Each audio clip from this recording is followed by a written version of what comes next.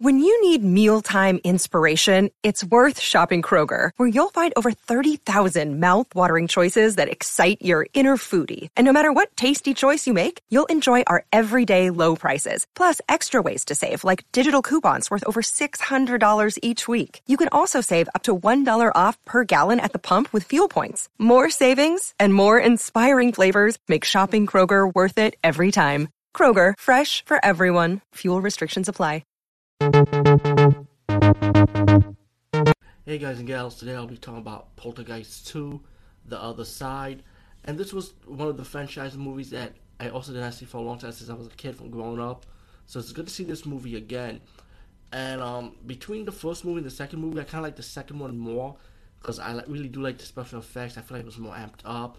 Plus, mostly, I love that Native American Indian mysticism stuff, because it's something that I'm into personally.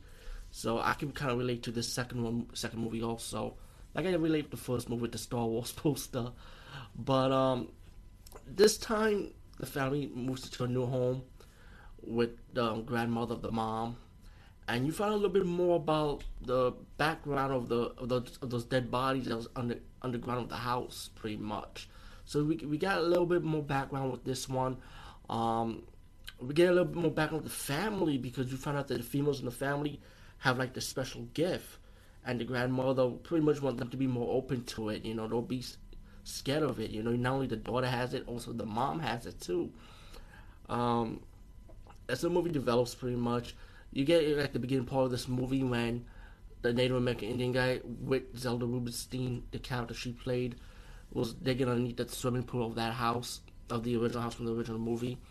And there was a little bit more to it. And pretty much the Native American Indian guy found the family, and he started telling him, you know what, the situation is pretty much not over, because before that, the spirit came back, trying to bother the family once the grandmother died.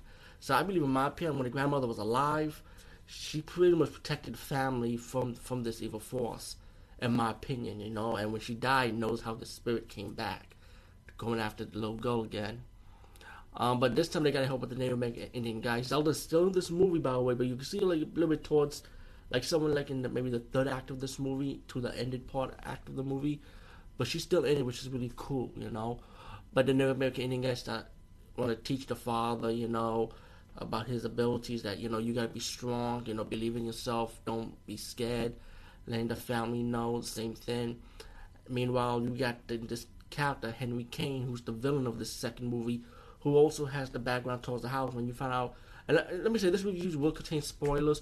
You found out that Henry Kane is the preacher, the reverend, who had the cult underneath the house in the first place, and trapped and pretending like it's like the end of the world. One of those type of cults. And those are the dead bodies you see in the bottom of the house, and that's how they died, pretty much.